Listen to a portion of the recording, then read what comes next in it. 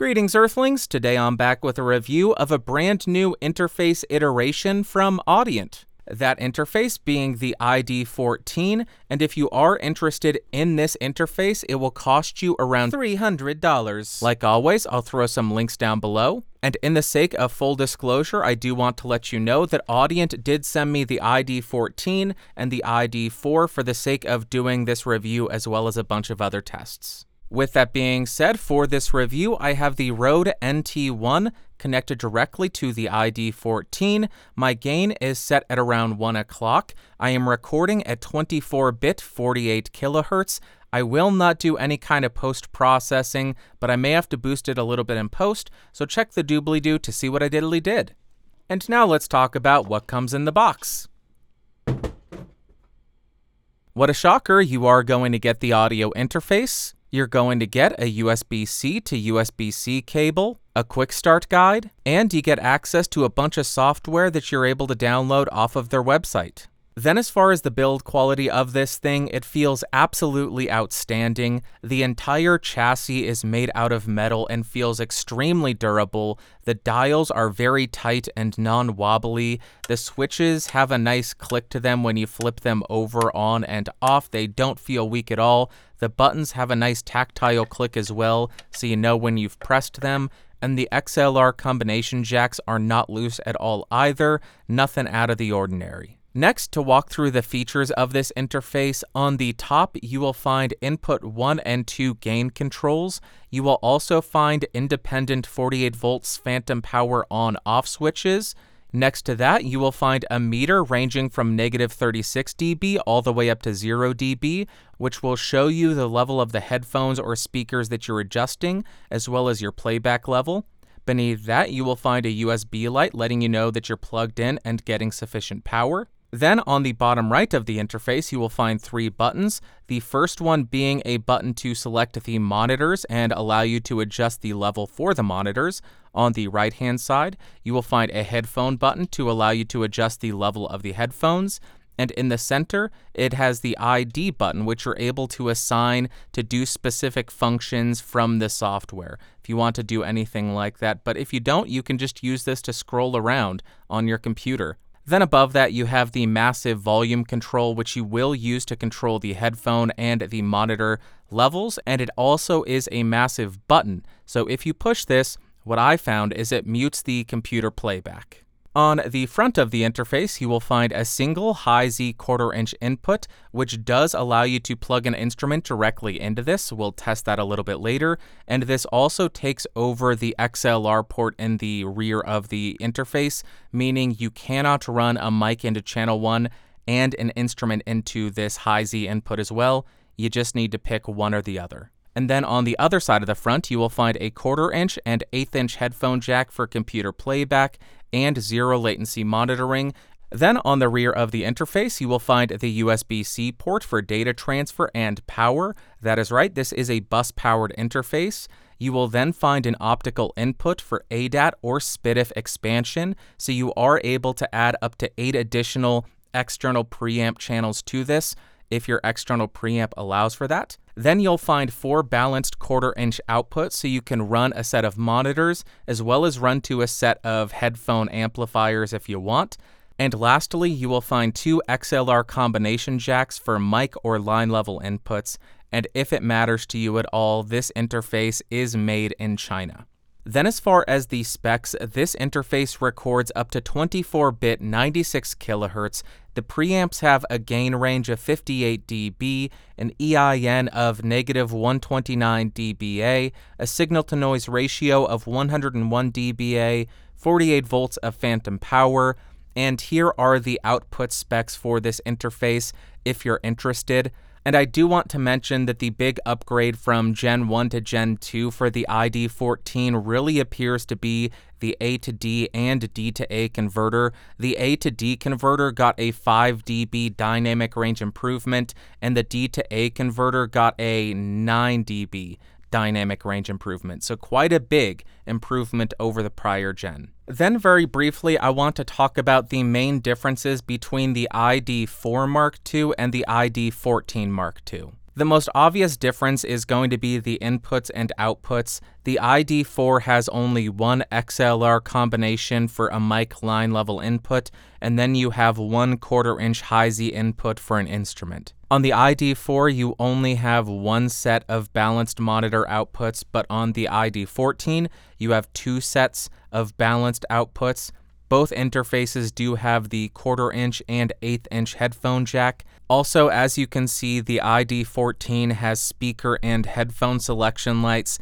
The ID4 only has one speaker light, so you will only be able to adjust the output together. You won't have individual mixes or output levels for the headphones and the monitors. Another very big difference that I think some folks actually think of as a pro for the ID4 is it does not have the software console to create a mix. It just has this single monitor mix dial to mix between computer playback and zero latency monitoring. So if you are looking for that physical dial, the ID4 is going to be the one for you. But if you want more granular digital control, the ID14 will offer that. And lastly, you have a much better and much more granular meter on the ID14 over the ID4. Next, like always, in order to really test out the preamps, I have the SM7B connected directly to the interface. I have my gain set at around 4 o'clock, and I'm hitting around -9 to -6 dB, so a very healthy level when I get a little bit louder. Very good level there. I'll be quiet so you can hear the noise that's generated at this gain setting.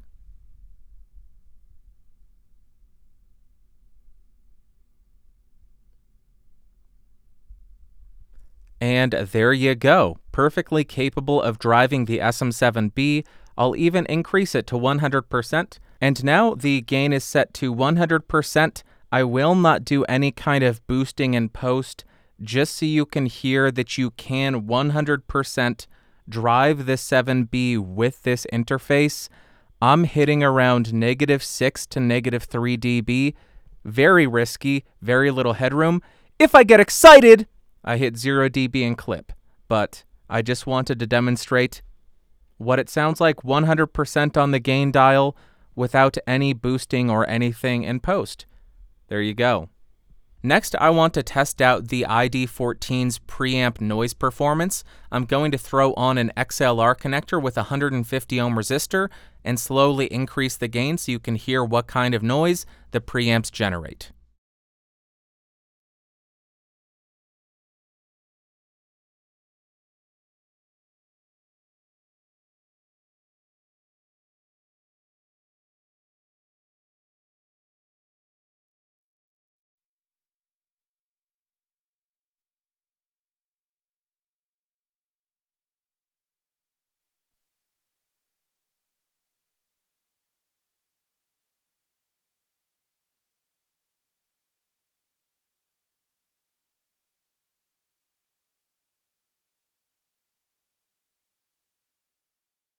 Then when we look at latency, with the sample rate set at 48 kilohertz and an I/O buffer size of 64 samples, we have a 9 millisecond round trip latency, or 4.5 milliseconds output. When we jump up to 128 samples, we have 11.5 milliseconds round trip, or 5.5 milliseconds output. And when we jump up to 256 samples, we have a 17 milliseconds round trip, or 8.5 milliseconds output. Then when we bump our sample rate to 96 kilohertz and the I/O buffer is at 64 samples, we have a 7.5 millisecond round trip, or 3.7 milliseconds output. Increasing to 128 samples, we have a 9 millisecond round trip, or 4.3 millisecond output.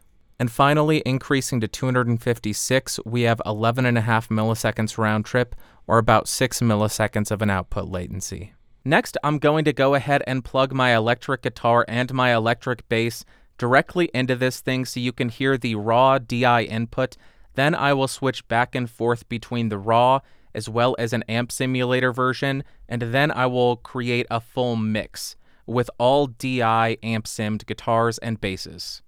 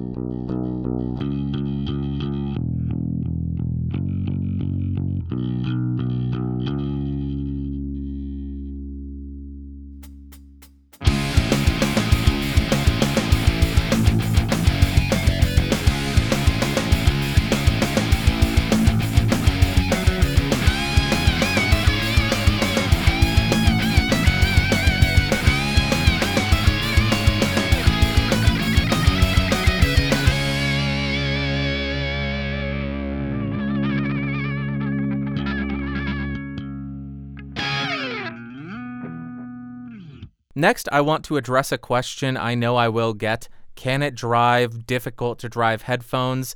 In my experience, it's perfectly capable of even driving the Sennheiser HD650s, which are 300 ohms and fairly difficult to drive. Drives them with no problem, able to get a perfectly listenable level and a clean signal as well. Now here is a very quick look at the ID software that you use to mix your audio for the ID14. I am not going to be doing a huge, massive deep dive on this thing. Just a quick rundown. You are obviously going to have faders for your mic inputs, mic 1 and 2. This is going to be what you hear in the headphones as well as the monitor outputs. You are also able to make some minor adjustments here, one being a 10 dB boost. Let me engage that. And now the microphone should be 10 dB louder. And I think I just clipped. But there you go. You're also able to invert the phase if you have any phase issues there. Then as far as the computer playback, mine is running through DAW 1 and 2. If I hit play on some music, you can see that showing up on the meters. You cannot hear it. I'm not recording that, I'm not capturing it, but you do have the ability to mix the zero latency monitoring with the mic channels and the computer playback with the DAW 1 and 2, 3, 4, 5, 6. And you're also able to create a couple of different Q mixes. Click on the Q mix that you want to adjust, and then you are able to create the mix that you want to send out to that Q mix. I think that is pretty much all that I wanted to cover with this quick run through of the ID software. I wanted to make it clear that you do need to download and open this software in order to actually make the mix between zero latency and computer playback. But also I do want to point out that you do have access to a loopback setting for this interface. You can select one of the outputs for loopback, so you are able to capture your computer playback for a stream or for recording. However, the loopback source is not going to be a mix minus to my knowledge, so if you are using it for a podcast, keep that in mind. Okay, it is no secret that I loved the original Audient ID4. I thought this thing was awesome, and the Mark II versions of their ID series interfaces are just better. They're improved. How could I not like them? But first up, let's talk about the pros, and the first pro is the preamps. They are insane. I could look at specs all day long, but the moment that I measure them, throw in that 150 ohm resistor, and then look at the measurement and see a flat, uniform silence, it's a beautiful, beautiful thing, and I am always blown away. On top of that, it has plenty of gain to drive the SM7B, and I would say it has plenty of gain to drive the SM7B cleanly, to the point where I do not think that you would need a FET or a cloud lifter or anything like that. Next, I know I sound like a broken record because I talk about this in every Audient review. The DI input on their interfaces is absolutely insane sounding, and I think it sounds probably one of the best of any interfaces that I've tried. The expandability of the ID14 is also amazing at this price point. You don't typically see the ADAT or SPDIF expansion capabilities, and having that really makes this something that you can grow with as opposed to just getting stuck with two inputs and then having to upgrade to a different interface down the line. Also, they did not have to do it, but I think it is a very nice touch to see the second set of balanced quarter-inch outputs. Just makes it easier to run to more headphones or anything like that. The latency on this thing, very workable. I had no issues running amp sims, and the headphone output is perfectly capable of driving difficult-to-drive headphones like the 650s. Then as far as cons, there's really nothing that sticks out to me that I dislike about this interface. It just works, and it does everything I need it to do. But I do know that some folks are going to hate having to have that software on their computer. They would prefer just having a physical mix dial for computer playback and zero latency monitoring, but that's a lose-lose because 50% of people are going to want the software to get more granular control. The other 50%, or maybe even less, will want that physical dial so they don't have to download anything. Another thing that I noticed, it's less of a con and more of an FYI, I was not able to get this to play nicely with Discord.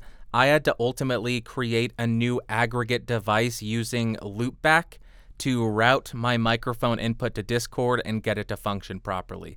So if you're buying the ID14 for Discord, keep in mind you may have to do some fancy digital routing to get your mic there. And to wrap up, would I recommend the Audient ID4?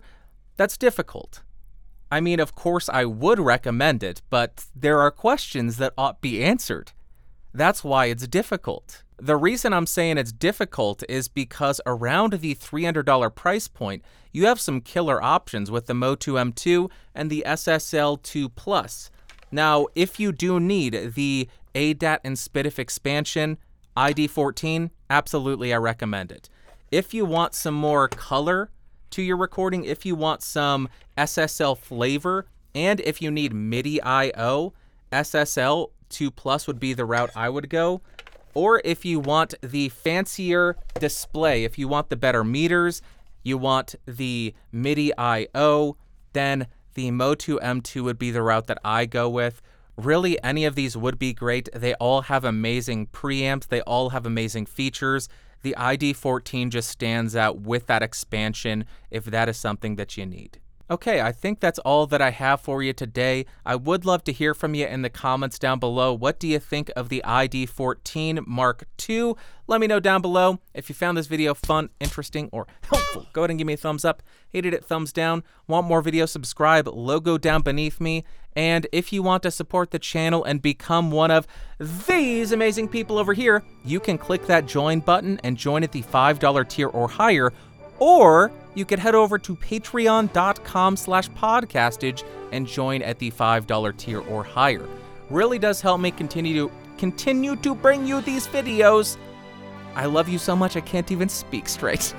I will talk to you all later. Thanks for watching. Thanks for listening. Bye.